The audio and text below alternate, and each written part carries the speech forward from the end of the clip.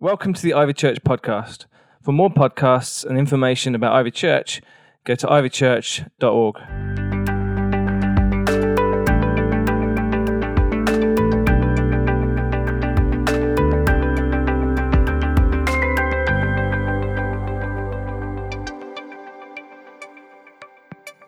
Talking about the prophet Joel, that's who we're going to be looking at today. In this year of acceleration, as we look at how God wants to accelerate us this year into his purposes, into his plans, we're going to look at the prophet Joel. And Joel faced a big problem. He'd already had in his nation all kinds of things go wrong. They'd been invaded by various armies. But then something was coming against him. In fact, something had come against them that just ripped him off completely. They came out of nowhere, and it didn't seem like there was anything that they could do to be able to stop this onslaught. And it had happened once, it happened twice, it happened 3 times, it happened 4 times, and it was about to happen again. And so he starts to pray.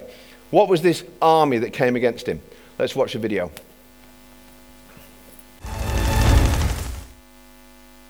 How cool is that?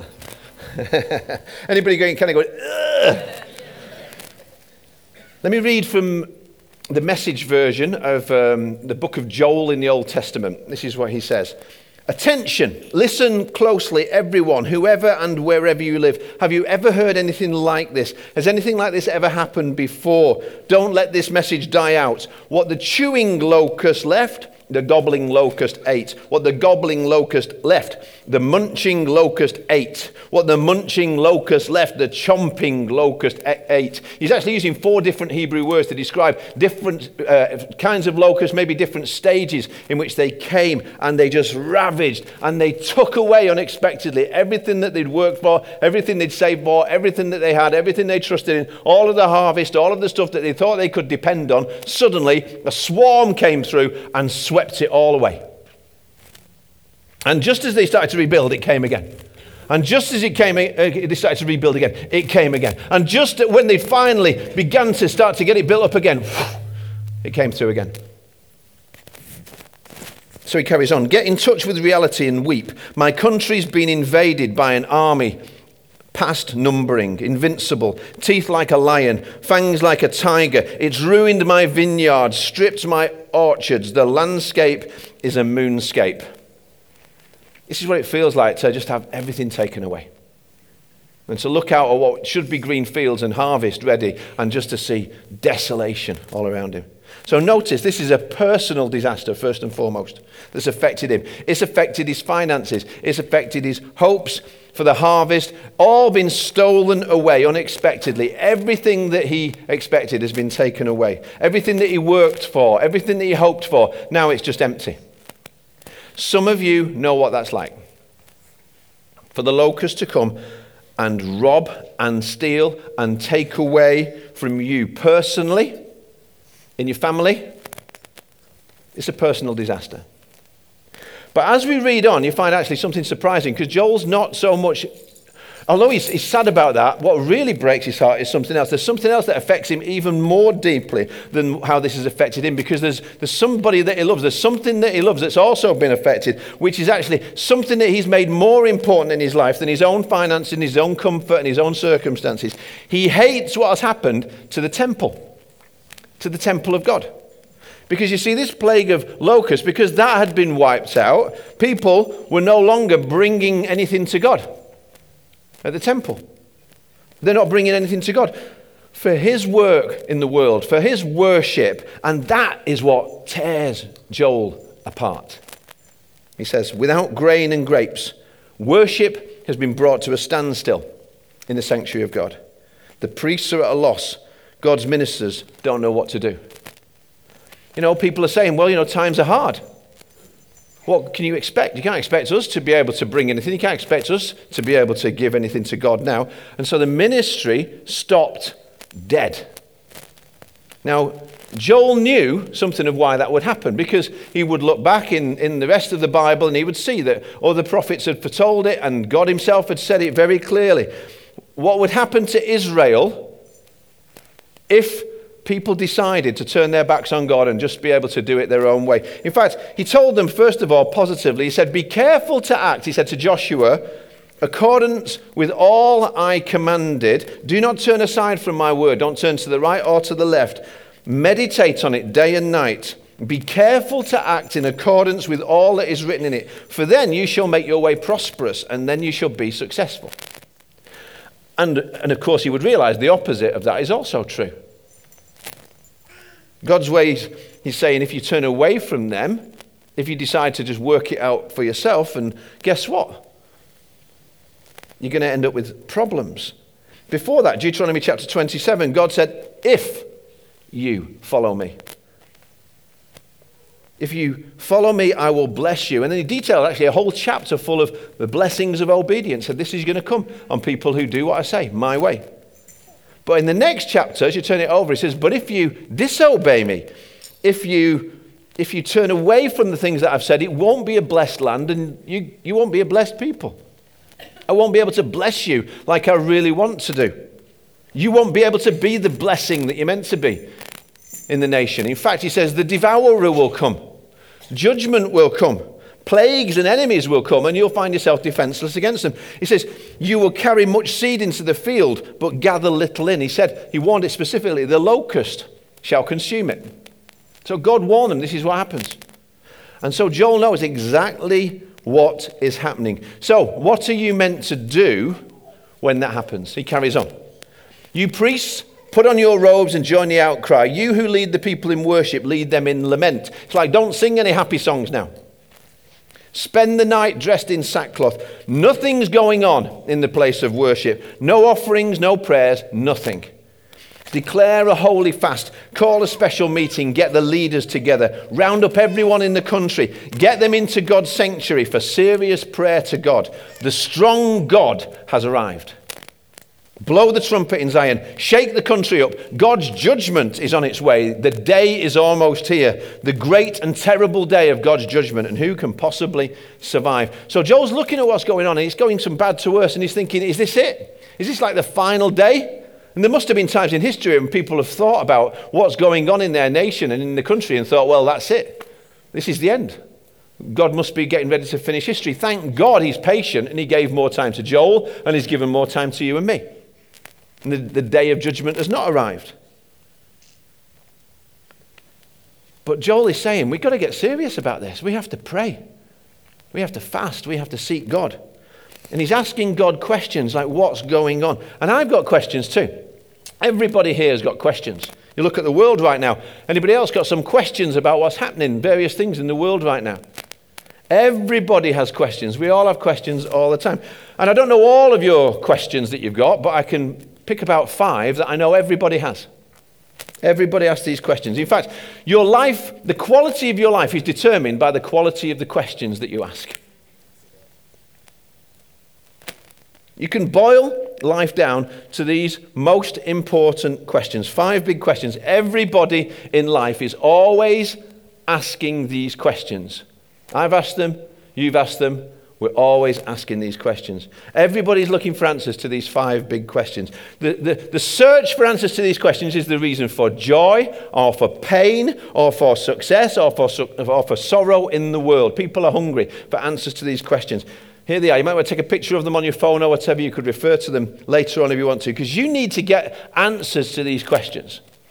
Have you answered these questions? Have you got a ready answer to all of those questions? Because Joel, you see, he was just tired of being ripped off. Of the potential that was there in the fields, of everything that God could do, and the world around him being ripped off. He was tired of the church of his day, if you like, being so under-resourced, being so unable to do everything that God would want it to do. So he's crying out to God about that, and he's saying we need to pray about these things. Can you think of a time in your life when you were ripped off? When it seemed like it should have been better than this by now. That the potential that was there was so...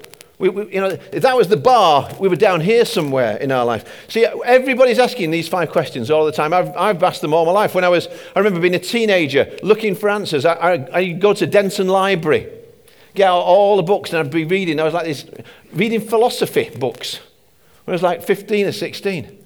And then New Age books, reading all these New Age stuff, trying to find out about astral projection and weird things. Nothing worked for me. I think God was protecting me through all of that, to be honest with you. But you know why I was hungry for that? Why I was then looking for answers in sex and in success and all these different kinds, everywhere I was doing it was trying to come up empty. I was looking for answers to these questions.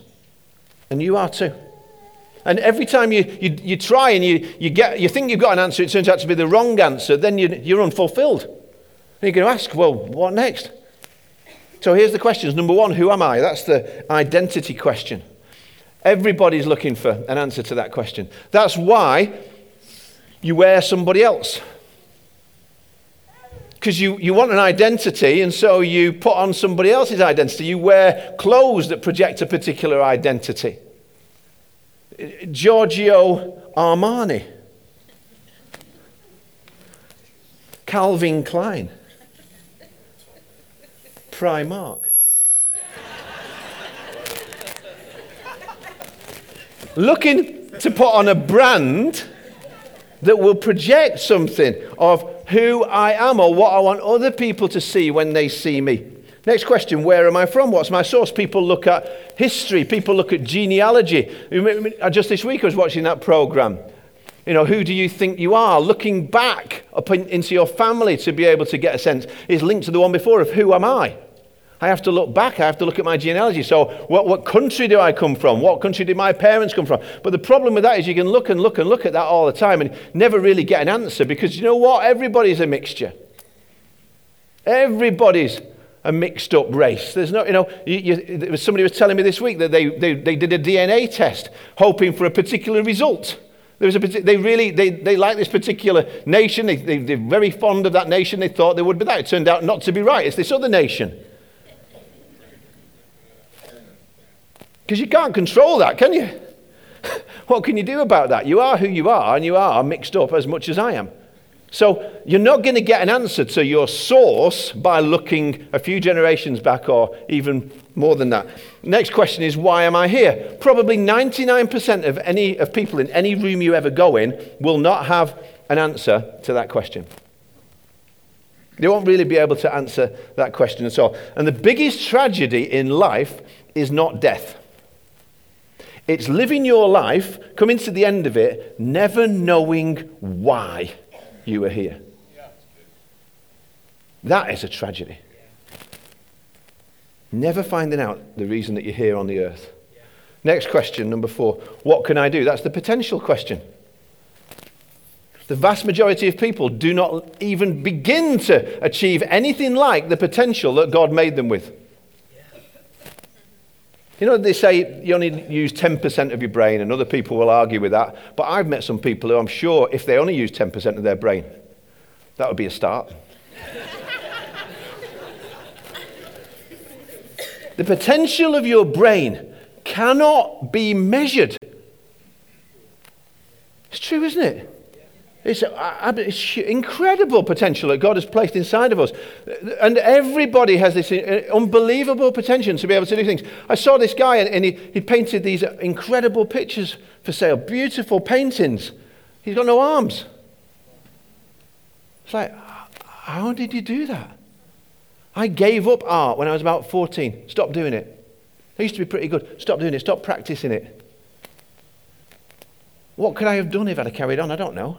What could I have done if you could paint a great picture. If you went to a class and you learned how to do it and you put the time in, nobody here is not musical. You could learn to play music. You could do that. There's all kinds of things. But what we do, we allow ourselves to settle to a lower level than all that God intended us to be. And it's a tragedy.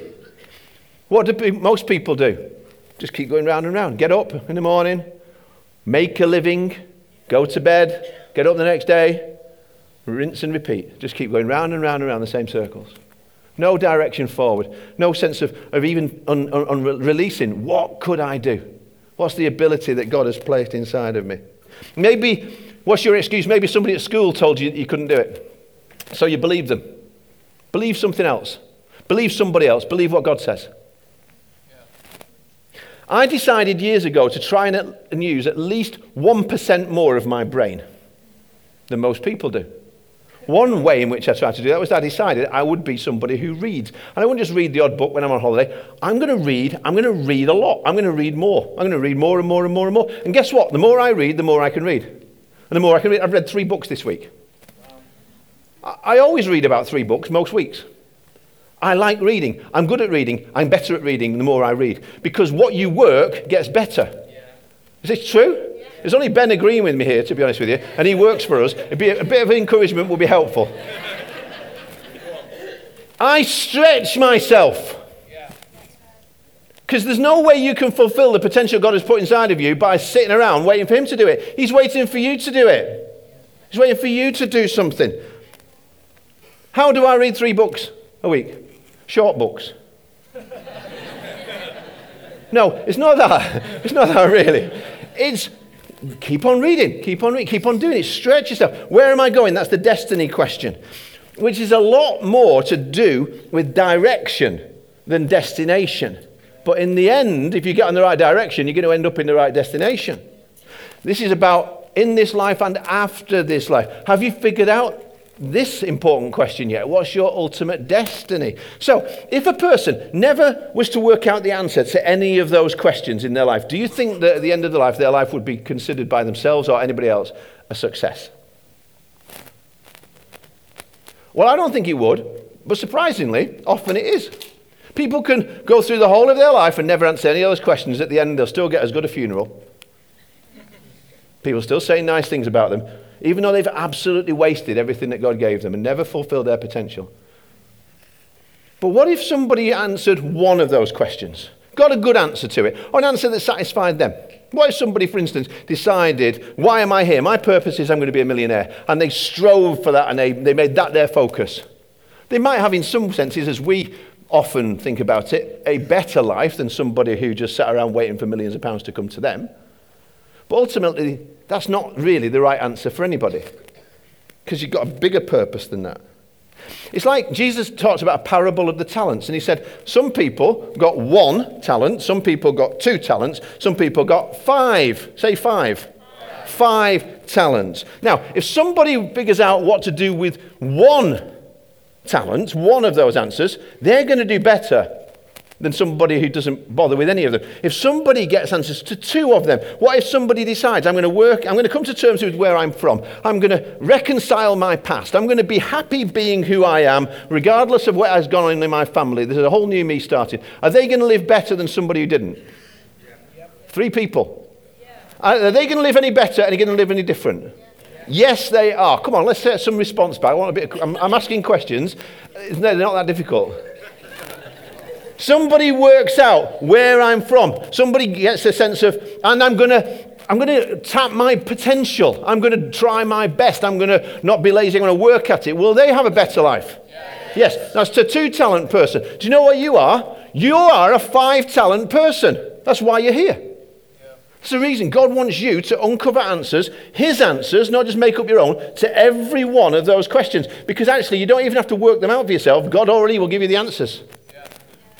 It isn't like you've got to try and figure them all out. God's already got them figured out. He's God. You just got to come to him.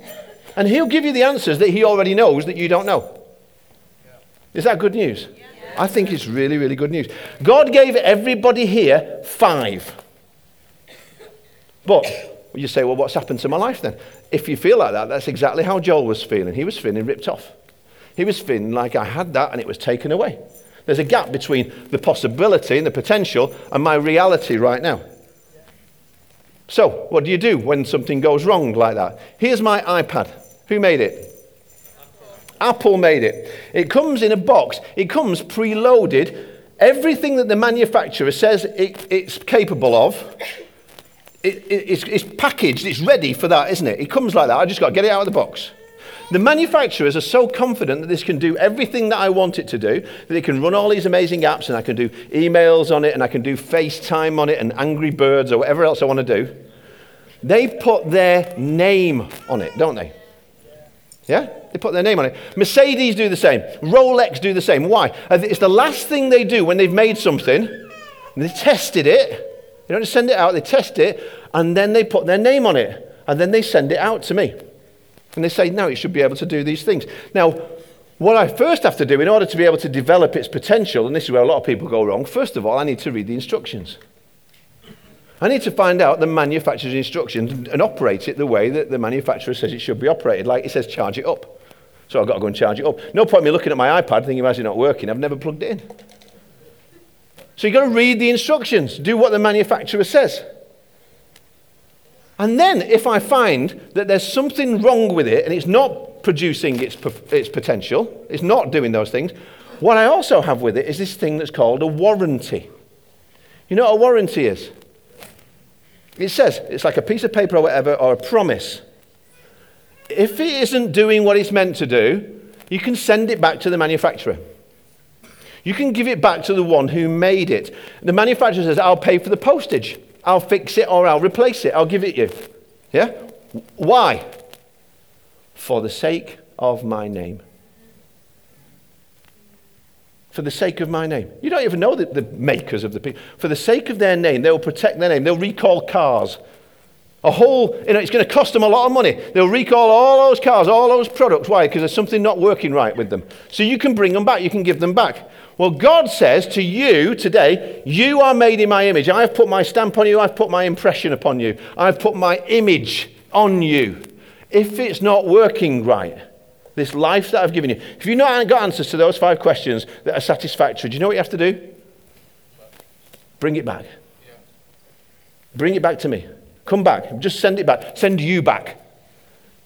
Send your life back. Send all of you back to me. I've got my stamp on you, and for the sake of my name, and because I love you, I will save you. If it's gone wrong, give it to me. Trust me to fix it. In Jesus' name. See, Joel saw that the people around him and the world around him, the economy was a mess, the nation was a mess, personally there was all kinds of stuff going wrong. Worship was lifeless, the church was weak, everything's been taken away. What do we do? Well, chapter 2, here's what he says. God says, it's not too late. Come back to me and really mean it. Come fasting and weeping, sorry for your sins. Change your life, not just your clothes. There's that verse from the beginning. Rend your heart, not just your garments. Come back to God, your God. He is kind and merciful, slow to anger, patient, extravagant in love, always ready to cancel catastrophe. Who knows? Maybe he'll turn around and show pity, leaving a blessing behind him, a grain and drink offering for your God. What's that about? Joel's saying, if you come back to God, just as you are with all of the mess and this doesn't work and that doesn't work and I don't know the answer to that question, I don't know what I'm going to do about it, just bring you back to him. Come back to the maker, come back to the manufacturer, give yourself back to him as you are and say, this is broken, I can't fix it. But what he'll do is he'll say, okay, I'll repair, I'll replace, and I'll restore if you repent. That's what that word repent means. Repent just means I'm going the wrong way, I'm going to turn around, I'm going to go the right way, I'm going to come back. That's what repent means. He says, if you do that, you repent, I'll restore. I will give you back everything that was taken and then some. Because he goes on to say just a few verses later, one of the greatest verses in the Bible, a promise for somebody here today that you need to grab hold of and say, that's for me. Here it is. I will restore the years the locust has taken away. Nobody can do that but God.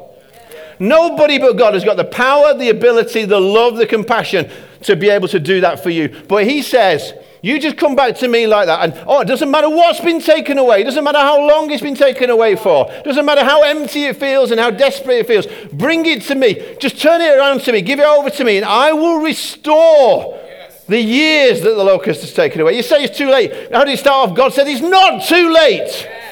It's just starting. It's just beginning for you. Give it to him. Give it to me, he says. I love you. And so I come with who I am. I come with my questions. Who am I? I come back to God. Identity questions. You know what he says? You're my son. I'm a new creation. I'm loved. I'm adopted into his family. I've got his approval. I don't need everybody else's approval. I don't have to put on identities of other people. I'm loved as I am for me. Where are you from? I come back to God. Where am I from? He says, I'm your source. In Christ, the answers are here. My family, you're part of my family. Can you put the next slide up? My heritage. It's all in Christ. The answer is all in Christ. What's my purpose? God says, find me, and you'll find the reason for your life. I'll direct you every step in Christ. What can I do? I can do all things through who? Through Christ who strengthens me. I can't do all things, but I can do all things through Christ who strengthens me. In the power of the Holy Spirit, I discover, I develop, I deploy my gifts. I give my 100% to him. You know what he does? He gives me a bigger potential than I ever had before. He increases my capacity, my potential, way above my natural gifts. He gives me all kinds of other supernatural and spiritual gifts too to go along with it. Where am I going? My destiny is in Christ. He's my destination. Now and forever, I'm with him now, I'm going to be with him forever. I'll never be apart, I'll never be separated from his love. He is my destination. Anybody else excited about this? He's where I'm going in life. Where are you going in life? I'm going to Jesus. I'm going with Jesus, I'm going for Jesus. So let me ask, how much of your identity do you want to be in Christ? All of it. How much of your purpose are you going to find in Christ? 4 people are saying this. Come on. How much of your potential do you want Jesus to be able to release in your life? All the potential God's put inside you, yeah? Okay. How much do you want God to be in charge, ultimately, of your future? All of it. So, do you really mean that? If you're a Christian, you really mean that. That's part of what we're saying. We're saying all of it for you, 100% of it. If you're not a Christian yet, that's what it is. It's somebody who comes and says, I'm putting my past and my present and my future all in you. So if that's the case, let me ask you this. How much do you want God to be in charge of your money? Don't be so quick to say it. Because sometimes we say that, we say, I want God to be all in charge of it and all that kind of stuff. Then you start talking about something like I did before, about tithe, about 10%. You're like, 10%? 10%? You're having a laugh? Yeah, I'm having a laugh. 100%. See, people say they want God 100% in charge and then they quibble about 10%. I don't get that. I don't get it. What is a first fruits gift? It's me saying to God, God, I want to give you everything I am, all that I am, 100% of me. I'm laying it all down for you. I want you to be in charge of everything in my past and present and future, all of my destiny, everything, all my plans and hopes and dreams are all in you. I want to give you everything. And I can't, and with my money, I want to be able to give you everything, but I've got to live, and I've got material, I've got things that I've got to do. But you know what? First and foremost, ahead of all those other things I've got to do with my money, I'm putting you first. I can't give it all to you, so I'm going to give you this. And thank you, actually, it's you who gave it me in the first place. Because what it says in that reading was that it's God who even leaves the grain offering for us to be able to give. You never really give him anything that he didn't already give you. He provided it. You're saying, God, you gave me so much, I just want to give some back. And he says, thank you. It's unbelievable. I know who I am because I know who he is. I know he's my source, he's my provider. He gives me provision for my purpose. He increases my capacity, so I'm generous with what I've got and I get even more. I know my destiny is heaven, so I want to make some treasure going in there in that account too. See, I'm going to finish with this, then we're going to come forward and invite you to be able to give your first fruits gift as the band maybe come up now. The Apostle Paul talks about some generous people who just blew him away in the church in Macedonia. So these people, they weren't the richest. If somebody could put the buckets out down the front, that'd be good. These were not rich people who gave lots of money. This was poor people. But they blew him away by their generosity because they joyfully gave when nobody thought they really could. And he says he knew how they did it. Here's how he said. He said they gave themselves first to the Lord and then to us, and then they gave their money. I'm going to say it again because everybody's watching these guys instead of listening to me.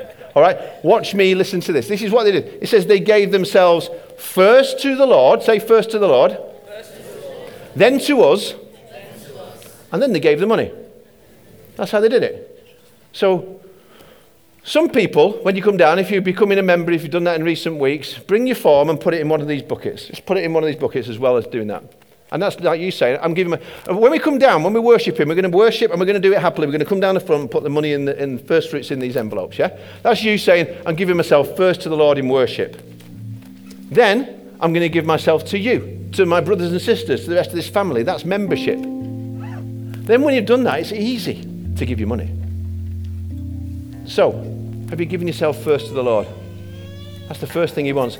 He doesn't want your money. He wants you. He wants 100% of you. He gave you 100% of you and he wants it all back.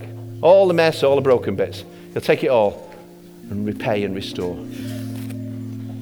Can I have an envelope? One of the first fruit envelopes, please. Oh, take mine.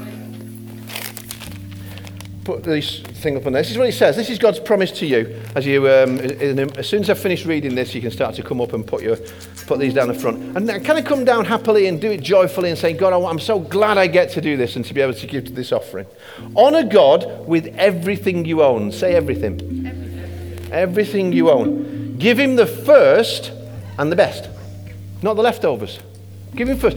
That's what trust looks like. It's not I'll wait and see what he does, and if he gives me lots, then maybe I'll give him some skimmed off the top. No, give him first and best. If you do that, this is an if-then kind of promise. If you do that, then your barns will burst, your wine vats will brim over. I don't even drink anymore, but I like that second bit. Should we stand? Lord, we want to honour you with everything that we are and everything we are. Thank you, Lord, that as we come forward, actually what we're saying is we want you to be first. You answer all of those questions about who we are, where we've been, where we're going in the future. You increase our capacity and our generosity. So, Lord, as a sign of giving you everything, we want to give you something that's generous today. In Jesus' name. Why don't you come forward and start to give now?